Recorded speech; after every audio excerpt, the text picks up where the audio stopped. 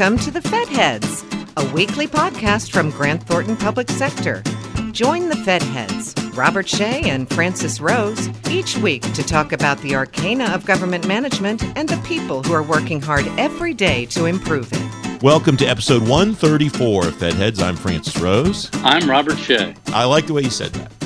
I've been coaching you a couple of these episodes about how you introduce yourself, and that was very forceful. That was very awesome. Direct and punchy. It's great. Finally got some confidence at 52. You're getting there. You're really making it happen. You know, here's another thing to think about regarding time. Oh, I didn't ask, but go ahead. Yeah. We're about to enter the beginning of February, the fourth season of this program. Can you believe it? I can't believe it. It'll be the fourth year we're doing this show. Wow. That's quite incredible. And we haven't grown a bit in listenership, but my kids still like it. It's great. My son has never listened to this program that I'm able to ascertain. Never heard it once. And that's fine. That's fine. Whatever that's turns fine. him on is fine, as long as he's not doing anything illegal. I don't have to bail him out. That's all I care about. And so far, so good. Fingers crossed for a new year on the way. Speaking of a new year on the way, as you and our friend Dan Chenock discussed on the Government Matters television program not long ago, a new administration is on the way, finally undertaking the transition. And we'll talk about that in a moment. But you said something on that program that I wanted to explore with you. You expressed, at least through your tone, a great deal of displeasure with the fact that the Trump administration on the way out the door is working on a budget document. And I wonder, you said something to the effect on the TV show that it was a tremendous, maybe tremendous wasn't right, a waste of time and taxpayer dollars, or words to those effect, to the effect of those. Tell me again, if you remember, exactly what you said or exactly what you think and why about that particular issue.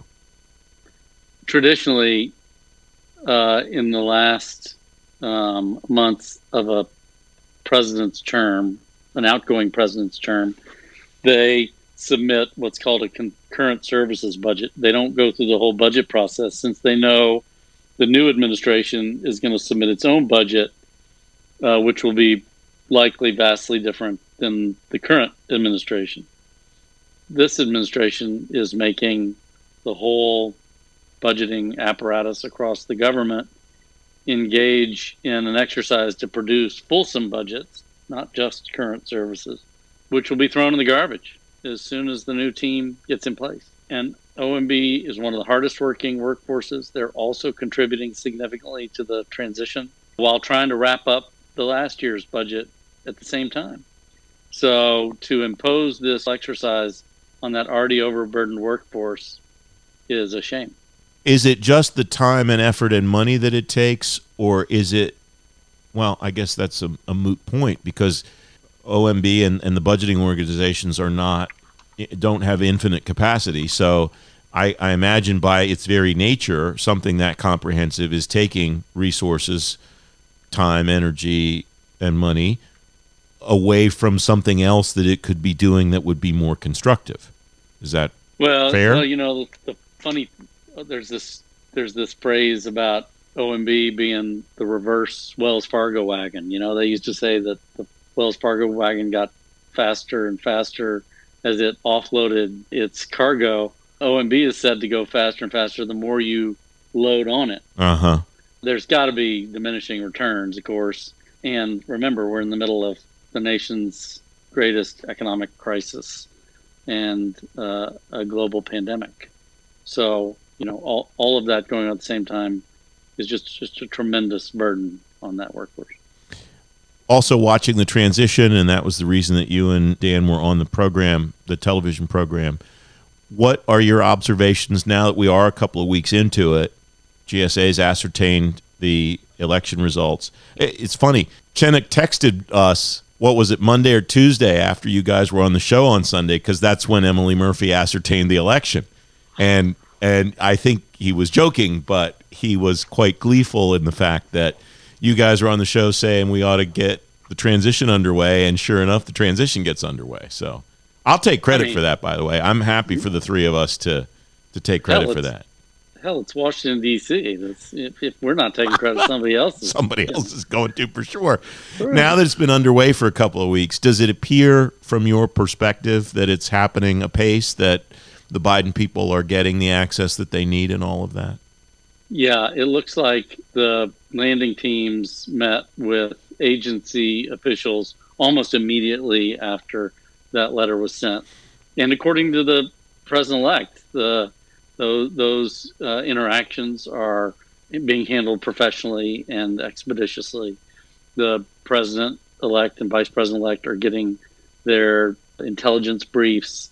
I'm not sure everything is going as swimmingly as it could, but I think we're making a lot more progress today than we were before the invitation to meet was revealed. What do you think's not going as well as it could? Well, I think there's probably still a lot of people across the administration who think there's a remote chance that this thing goes the other way. And I got bad news for them. That whole budget exercise is a great example. Defense One, Katie Bo Williams and Marcus Weisberger wrote a piece having gotten a hold of DOD's passback, and that purported to reveal how the administration was trying to institute policies or proposals that would put the new administration in a bad light. So, for instance, if they submit a really generous, even if unlikely to be enacted, budget, and the new administration comes in and submits one that's robust but nonetheless significantly less than that one, that's going to make it look like they're gutting the Defense Department. Yeah. Or that's how, and so to actively disadvantage the new administration is not a good tack for democracy. Now, don't get me wrong, president's president until January 20th, and he should make every effort to legitimately institute policies that they've supported, but nothing that unfairly disadvantages the new team, in my view. As an alumnus of the Office of Management and Budget, I saw a number last week that I bet really raised your hackles. 425 is this number.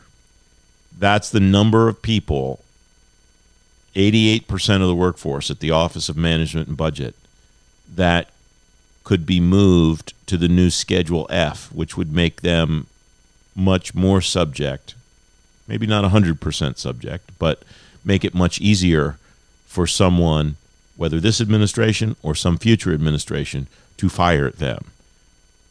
That had to just make you completely insane.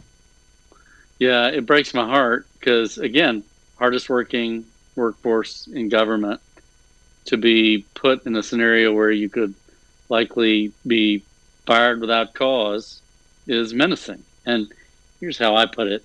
If someone was not in a position to tell me that what I was proposing or the ideas that I had were insane, which a lot of them are, for fear they'd get fired, a lot of crazy stuff would have gotten done. You expect candid, objective, sometimes advice that goes down like bad medicine from these extremely experienced professionals with unbelievable institutional memory. If there's a hunger to get things done quickly when you're a political appointee, but you need to do that within the guardrails of our institutions, our laws, our regulations, and in collaboration with stakeholders, Congress, the public. It's not doing good to ram things through without doing them correctly. Unfortunately, that's called bureaucracy. Sometimes it's a good thing. It prevents us from instituting bad policy. The challenge that I see with the Schedule F, too, is I've had a couple of people on the program, the television program, that have said over the last couple of weeks, it's not simply a matter of President Biden, January 20th in the afternoon, signing an executive order saying that other executive orders repealed. There's damage potentially that can happen between now and January 20th that will be very hard to repair? What's the damage that potentially would be difficult to repair? Well, there's some steps that have to happen between now and then that might serve us well. So agencies have to submit their proposed movement of positions to OPM for OPM's approval. If OPM approves it, then those agencies have to actually move those people, and then they have to take action. They can put new people in those positions or remove people from existing positions. That's the part that'd be hard to unwind. Does Biden rehire those who were fired improperly and remove those who were inappropriately burrowed as a result of this policy, and then repeal Schedule F? In which case, that's going to cause a whole heap of trouble. Does that answer your question? Yeah. That's the wrinkle that puts Biden in a bind. No, that makes sense. How big of a problem is it your sense that burrowing really is? Does a lot of that go on, or is it the cases where it does happen that make it problematic, this idea that a political appointee converts to a career and sticks around? Or what is the reason that Congresses of both parties get hacked off about the potential of burrowing every time the transitions change? Those of us who took political positions did so because they wanted to advance a political agenda. Civil servants are generally supposed to be agnostic about policy positions.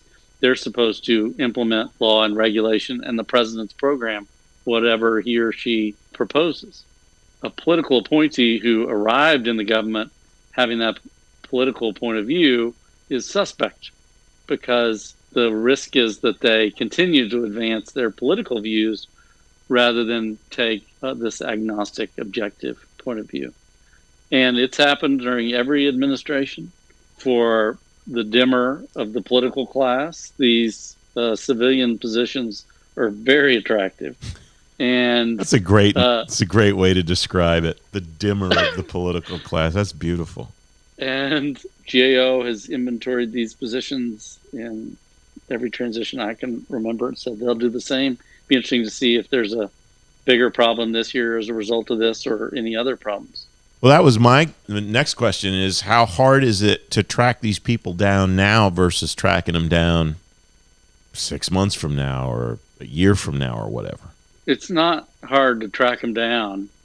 It's hard to track them down using legitimate means. You shouldn't be assessing one's political bona fides if they're in a civilian position. You don't want to create a scenario where people ratting other people out for this purpose. There's a difference between a rat and a whistleblower. So it's real complicated. What would you watch in the coming weeks, my friend, as we get closer and closer to the Biden administration taking office? We have, 6 weeks or so until that happens. What's on your radar screen? Oh my gosh, it's like planes landing on a non-pandemic Christmas. You've got the continuing resolution expiring. You've got whether or not they're going to try and put the stimulus onto that, making it an even bigger Christmas tree.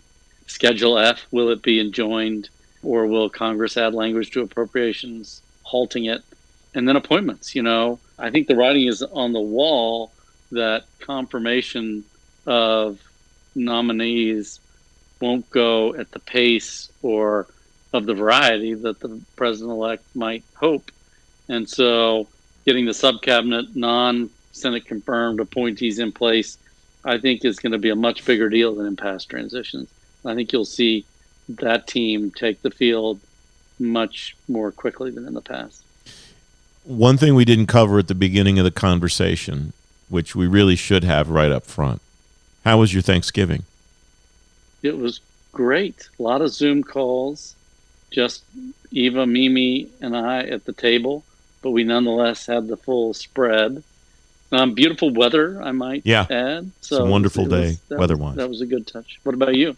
It was terrific. My mom, being the contrarian that she is, made ham and spiced shrimp and an absolutely wonderful shrimp and crab casserole. And so we just had the most delightful, wonderful day. That sounds wonderful. Yeah, it was really great. Another question, and then I'll let you go. What do you want for Christmas? What's on your Christmas list this year? You know what? I want one thing. I want to see my girls. So we may try to make that happen over Dr. Fauci's objections, but don't tell anybody. That's sweet. Oh, well, nobody listens to this program, so this is the perfect place to air those desires. What do you want for Christmas? I think I want gift cards from Wawa. Oh, that's what my girls want. I think that's what I want, just because it's funny to say Wawa to me. And gift cards to Royal Farms are just not nearly as funny. What's the competing? Is it Sketches? What's the competing for the competitor of Wawa? In the Baltimore area, it's Royal Farms. Oh. And, I mean, there's Turkey Hill up around my parents. A bunch of them. Sheets. Sheets is the one I'm thinking about. Okay. We'll have to say that. Sheets also not funny to say. Oh, I don't know. I can make it funny. All right, let's hear it. Another episode. Oh, we'll save that one. All right, my friend. It's good to see you. Good to see you. Thanks for listening to The Fed Heads, brought to you by Grant Thornton Public Sector. All of the resources talked about during the episode are available in the episode description. We'd love to hear from you.